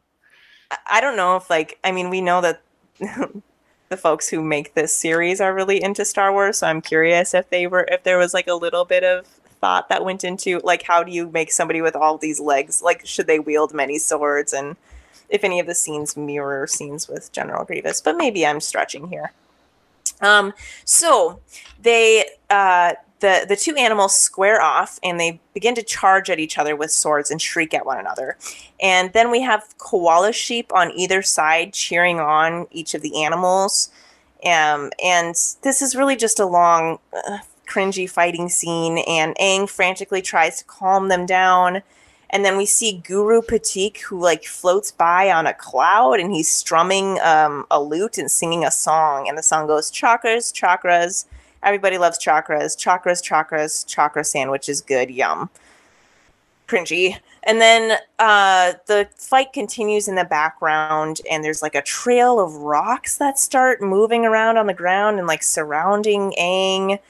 And the Fire Lord stump begins to dance. So all of Aang's reality is just dwindling, and these things he is seeing dream and reality merge. And here's where, if we think about the last actual dream we saw, and we said like, well, that actually fits some dream logic things, and it's kind of interesting to think about. I don't know. I guess I've never had a real kind of hallucinatory mental break before, thank goodness. So like, I don't know, is this rooted in any kind of actual experience that people have? Where the dream one felt like, yeah, I could imagine that. This just sort of felt like way out there. Now, again, listeners, if you're somebody who has had a major, hallucinatory psychotic break and like want to talk about it with us, I'd love to hear like, is this rooted in reality? But I don't know. Like, this seems in like the animation style shifts a little bit with the way that the sheep look in terms of their eyes and their, I just don't know. As a non-hallucinator myself, I don't know.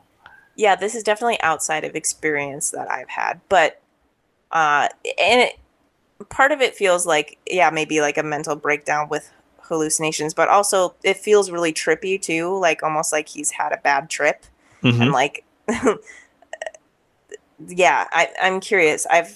But I don't even know that this feels like, when I've heard people describe that, this doesn't feel like that either. So I'd be fascinated. This just feels like kind of cartoony nonsense a little bit.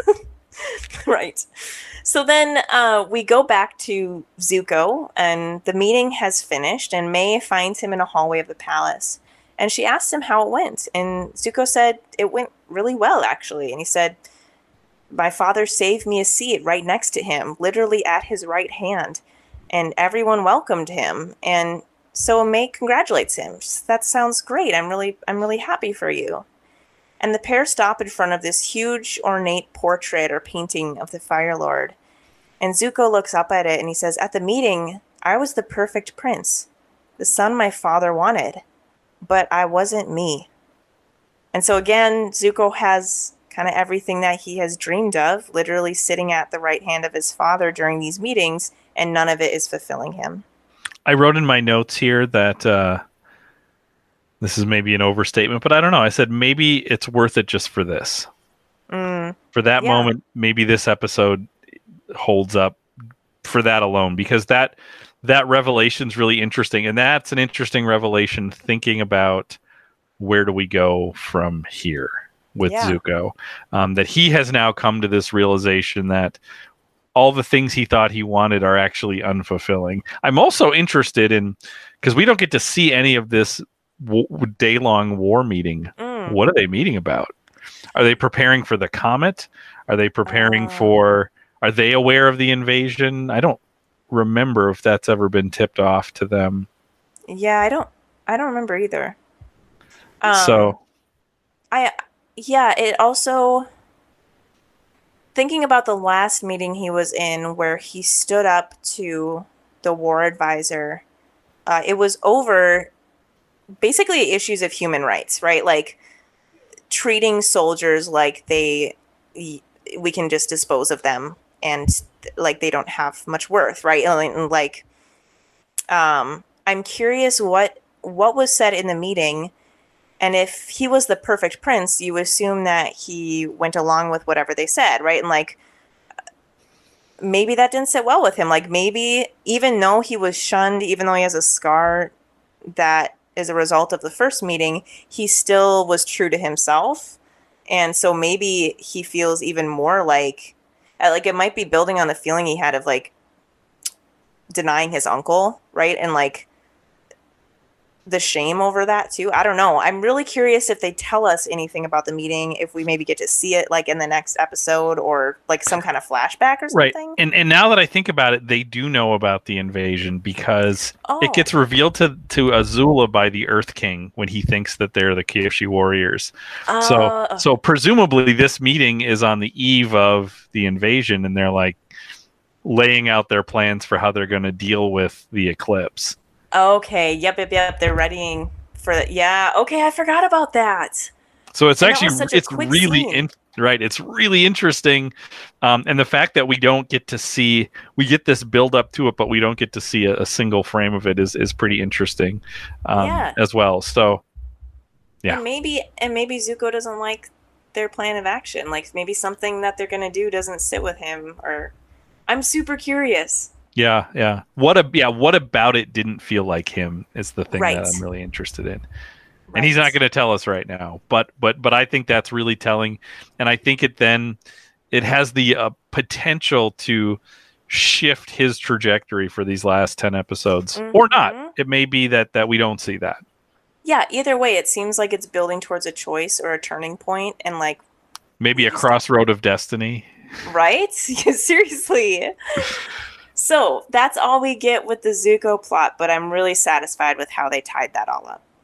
Then we go back to Aang, who's walking alone at night, and he sees this billowing white cloud that's covering the ground around him. I mean, which seems like it could be dreamlike, but also, like, you and I have been to the Cliffs of Moher. Like, those cliffs are high up, right? And, like, it's not that far-fetched to think, like, clouds could be collecting up there, too, especially at night. And foggy cloud, yeah, absolutely. So, there's this one clearing that's opening in this cloud along the ground, and it's this fluffy bed-like surface that's just sitting there. And Aang approaches it, these fluffy pillows, and he pokes at them, and he shrugs, and he's like, "Great, now I'm just hallucinating a bed of clouds." But Toph and Sokka and Katara stand beside it, and they say, "No, it's real. Like we spent hours making it for you." And Sokka points to the herd of sheep that are now shorn nearby. So they had created this big woolen fluffy pillow. And Aang's like, "You guys keep telling me I need sleep, but the invasion is tomorrow. I don't need sleep. What I need is practice. Quick, hit me." So he turns to Katara and he's like, "Hit me." And she refuses. And instead she comforts him. And she says, "You've been training for this since the day we've met. I've seen your progress. You're smart, brave, and strong enough." And the gang all agree wholeheartedly. So Aang finally yawns, and Katara ushers him to the bed of wool, and he's able to fall asleep. And in his dream, we have the last dream, Fire Nation looking Aang. Like, he actually has the hair like a Fire Nation person, look long and sleek. He almost looks like Ozai. But this Fire Nation Aang charges through the same double doors into the volcanic room. And the Fire Lord says, "You're not wearing pants." And Aang smiles at him and he says, "No, Fire Lord Ozai, you're not wearing pants." And the Fire Lord gasps and he says, "My royal parts are showing." And he screams, and Aang is finally able to rest peacefully. And that's where we end. So he overcomes the end boss in that sort of video game logic of that kind of reoccurring dream. And he's able to do it with his friend's help, not by anything that he does, right? Like they help him through the stress. They make him a pillow. It's like a weird fix at the end of this. It does look comfortable. It did, yeah, for sure. It looks like a big fluffy cloud, but yeah. he overcomes it not by his amount of training, but by his friends being there for him, which I think is important too. So I will say one of the key lines in that last scene you talked about is Aang saying the invasion is tomorrow. So it's like, okay, we have made it all the way. They're not going to stretch out these 4 days. They're done. We're there. So we talked about, I think we've actually talked quite a bit about this episode, and I think made a case for some things that are good and interesting about it. I still feel like it's the worst of the episodes, at least in terms of kind of watchability. How would you fix this episode? Give me your pitch. Okay, Sam, I have like 5 different pitches, and they are all pretty different and kind of out there. So one is to add in Iroh, because we haven't seen Iroh at all. So build out the B plot, right? Like, I think that they could have done that. They could have made it at least equal amount of time with Mai and Zuko as with Aang being anxious too. I think they could have added dream sequences to Zuko and then shifted the tone to be a little bit more serious than goofy. Like, I know they want to have some fun and playfulness before they get into the rest of the season, but still, having a little bit more of a serious tone would be helpful. I thought it would be fun to have a mirroring episode of Iroh being anxious in prison, because we have been building up for what we presume is going to be a prison break scenario. And we don't really know how Iroh feels about that or when that's going to happen. So I thought it would be fun to have Iroh kind of like sleeping and dreaming or having these daydreams or nightmares about this planned, perhaps, prison break. I also thought perhaps if they did a serious tone, having Aang, having his dreams, his nightmares reveal more about what's actually happened to him in his past. I think that could be really fun. We don't really know what life was like for him as a child in the Air Nomad, with the Air Nomads. So instead, like, having flashbacks, I think would have been more interesting. Like, I would have loved an episode that was mostly just him as, I mean, he's a child, but you know what I mean, like as a child 100 years ago. I also thought, here's where things go weird, Sam. So, 90s sitcom trope of the, like, what if they were together kind of thing. So, do you remember did you ever watch Friends? I've seen some Friends, yeah. There's this episode where it's like an alternate reality. So, like, what happens if Rachel and Ross weren't together, but Rachel and Chandler were together, and Ross was with whatever, I can't think of all their names, Phoebe, right? So it's like all these different pairings that you wouldn't have assumed. So what Aang's dreams could be, it would be like an alternate kind of pairing of different individuals. Like, what if Zuko and Katara really hit it off? Or, like, you know what I mean? So building up these scenarios that will never likely happen, but, like, interesting to at least have a glimpse of it, especially for people who, like, I know there are Zuko Katara shippers out there. I feel like they would enjoy that. Have the dreams be narrated by the tunnel nomads, who are the singers. And so instead you make it songs, because that would still have the goofy, silly, kind of John O'Brien-esque humor, but instead it'd be delivered in song form, and I think it would have pulled off a lot better, in my opinion. I think it could be fun. Also, I think the idea of a musical episode is fascinating. Yeah, right? Like, a lot of sitcoms also have done that, weirdly. So I think that would be fun. And then finally, totally different, out of nowhere, but it came to me, is instead of Appa and Momo talking in this episode, have it be a silent film. And Appa and Momo, it's like them waiting for the invasion, which I think would be really fun. And they've already, like, we know that this crew will get experimental. Like, even this episode is kind of experimental. They've already had episodes where there's very little dialogue, where they've built out the characters of the animals. So I think it could be fun to be like, oh, you know, we've been talking about training and preparing on the human side, but what about, like, making a silent film with the animals? I don't know. Could be kind of fun. Anyway, those are all kind of across the board. I like a lot of your thoughts. So the first one that came to mind for me is we keep the Zuko B plot. We can build that out a little more. I thought one thought would be you start with the same thing where they show up at the invasion point to set the timeline. And we know that they're just going to be waiting there. So instead of spending time with them, maybe we do 50% Zuko, May, and just basically do that same storyline. And then we cut to Hakoda and Bato. Oh, yes. Because they're coming to where our gang is. So we catch up with them, maybe. Again, I don't know where they're headed, so I don't know what that would mean. To me, the other answer is if you want to you can keep the title Daydreams and Nightmares. Or Nightmares and Daydreams if you want, or you could shift it and you just do basically Tales of Ba Sing Se again. Yeah. And you say so you could keep this Zuko story and just make it an enclosed thing. You can even keep the Aang story as a story of anxiety. We can do an Iroh story. We can do a Bato Hakoda story. We can do anybody else that we need to visit story.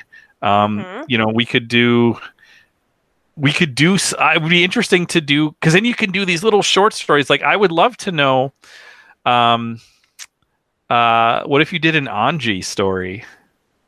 Somebody who encountered Aang early on in this season, but it's like, well, what is she up to right now? As these, to sort of go back and reconnect with some of these folks, just in these little short stories, because what we want is we have this major world historic event about to happen. So where is everybody on the eve of that event? That would be an interesting thing. I like that too. So this reminds me of when I haven't seen it. So this was a conversation though that you and I had about Game of Thrones, where there was an episode, I think it was right before a battle, and you kind of had like everybody at a campfire together. Oh, the long night. Yeah. Oh, Annie, that's a great idea. Right. So that would be fun. So maybe what you do is you have Hakoda and Bato come at the beginning of the episode. They all meet there, and then it is the long. I think it's called the Long Night. I think that's what that episode's called. And it's all. What do you do when the world's going to end tomorrow? Yeah. When there's a distinct possibility that this is it. Yeah. And because then you can have the Aang wrestling with, what do you say to Katara if this might be the last time you see her? Yeah. You have other people who are people who've never been in the room together before, right? And one of the storylines you could have is, if you want to have your Iroh prison break, it could be happening during the night before the battle. Yeah. You've sold me on that. I think that is, again, it's a kid's show. So, but there is something about, what do you do when you're sitting around the fire? And there is this sense of in a different way, how hard is it to sleep when you know this big event is coming? I mean, it's what I imagine. What did the soldiers do the night before D-Day? What were they doing? I'm sure there was I'm sure there was a lot of sleepless nights. I'm sure there was a lot of even if we win, a lot of us are never going home after this, I actually really, again, that might be too dark and existential for what they want to do. Maybe they need something lighter, but that would be a great episode. And it would allow us to sort of reset and then prepare for this thing. That's really, really interesting. I think it would have, we've already had these we've been with these characters for hours and hours. We already know a lot about them, but I think it would, if you have them all together, I just think that it would deepen our understanding of the characters even more. And or like in Jaws, the best part about Jaws is when they're in the bottom of the ship and they're on the way out, right? Yep. When they're just sitting and chatting and telling old stories. Yeah. Yes. And it feels like you are eavesdropping, because you are on people bonding over things, and they're people that not necessarily would have bonded in that way. I think that could be really fun. We've already had a campfire scene with the Fire Nation kids, and we loved that episode. So why not have one with the other side too, Yeah. right? Oh, I think we just fixed this episode, at least for us. Yeah. We don't know all the things happening behind the scenes as to why this episode is the way it is, and quite frankly, we don't know what's going to happen next. So that's where maybe we should close. I mean, I have other thoughts to think about, but like this is setting the stage for the Day of Black Sun, for the invasion. Now, it's interesting that the invasion is happening in episodes 10 and 11, not at the end of this season, which logically would lead me to believe the Day of Black Sun invasion is not successful. Now, what kind of not successful is interesting. So I'm going to throw out some scenarios. My daughter and I talked about this a couple nights ago on the phone about, what do we think the potential things are. So it could be that it is just an out and out failure. We could see the death of certain characters, which would be, this feels like we're talking about Game of Thrones now. It's like, okay, who's on the table for who could die, right? Like we could see the death of Bato or Hakoda, or like we could create some stakes that way. Who's going to be in this battle? Like, what allies show up for this battle? Are we going to see some of the freedom fighters, some of the other folks we've maybe met along the way? Haru's father, any of those things? Teo's father? Who knows, right? We don't know what Bato and Hakoda have been doing, sort of collecting people over this time. So one scenario is it's just a total failure. Another scenario is it's a success to a degree.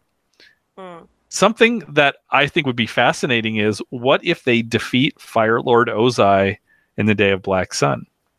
And then now Zuko is on the throne. And maybe May is Lady Macbething Zuko on the throne. What if even May really Lady Macbeth Zuko and they take out their father and take the throne? Yeah. Right? And then we need to wrestle with, they've beat Ozai, but they haven't beaten the Fire Nation. And then it's either Azula's just out and out in charge, and Zuko is, leaves because this isn't him, or he's on the throne and she is sort of puppet mastering him or working to usurp him in some way. I would love that storyline. Again, I don't know how far they're willing to go with this, because patricide seems like patricide mixed with regicide seems like a little rough for a Nickelodeon show, but like, if I was able to pitch to the writers' room, I would say, is there a way we can pull this off? Because, a Macbeth in the back half of this season would be pretty great. Seriously. So those are the things that I'm sort of thinking about. I can't imagine it is a wild success, because then what are the last 10 episodes going to be? But right. Yeah. So I don't know what Zuko's realization means for his arc. And then I had mentioned earlier that I have a list of loose ends that I'm curious to see as we move into the back half of this season. So here are things that I wrote. White Lotus, we got to see. That has to mean something because they've seeded it too many times. Iroh's still in jail. I presume he's got to get out. I feel like Bloodbending needs to come back at some point, probably much later, but needs to come out. The meaning of Sozin's Comet, like that event actually happening, that's actually appears in this episode. Hakoda, Bato, the other allies that they're collecting. I presume we see Suki again, although if you told me Suki was dead, that would be conceivable because of the last thing we saw of her. Aang needs to become a firebender. Like, we need to see that, because if he never does that, then he's not really the Avatar, right? We need to see Sokka as a sword master. Like, we've seen his training, but like, when do we see that bear some kind of fruit? We need to see Boomy at some point, because it would be super weird if he doesn't have a role to play. Right? Right. And then I feel like we need to see Azula's power play. There is going to be a point in this season where Azula is either on the throne or grasping the throne. Yes. And I feel like we also need to learn some backstory. We need to, if we don't learn what happened to Zuko's mother and how Ozai ended up on the throne, that would seem very strange. Now, I don't know that we're going to get all of our questions answered, but if we don't see any more about that, that would seem narratively pretty strange. It would seem like they left they really left something on the table there. So those are all the things as I'm thinking about the back half of this season that I think need to be addressed. What I don't know is in this 2-part episode to come, how much of this is going to be battle or how quickly is the battle going to go, because a 2-part episode ends up being what, like 46, 47 minutes, correct? The eclipse is only 8 minutes long. Oh yeah. So like, even if they do the eclipse in real time and we see every second of it, that still is 39 minutes in that episode. So I'm curious how much screen time the eclipse has. Will the eclipse actually take up 30 minutes of screen time, even though it's only 8 minutes long? How, will they do it 24 style where we get 8 minutes because it is 8 minutes? Like, I don't know. And maybe we'll even get our campfire moment, our like night before, or I guess not night before, but some kind of like we're all together processing what we're about to do, where we're about to go. Right. And what really the other narrative thing that I'm interested in is, so let's say it is 8 minutes.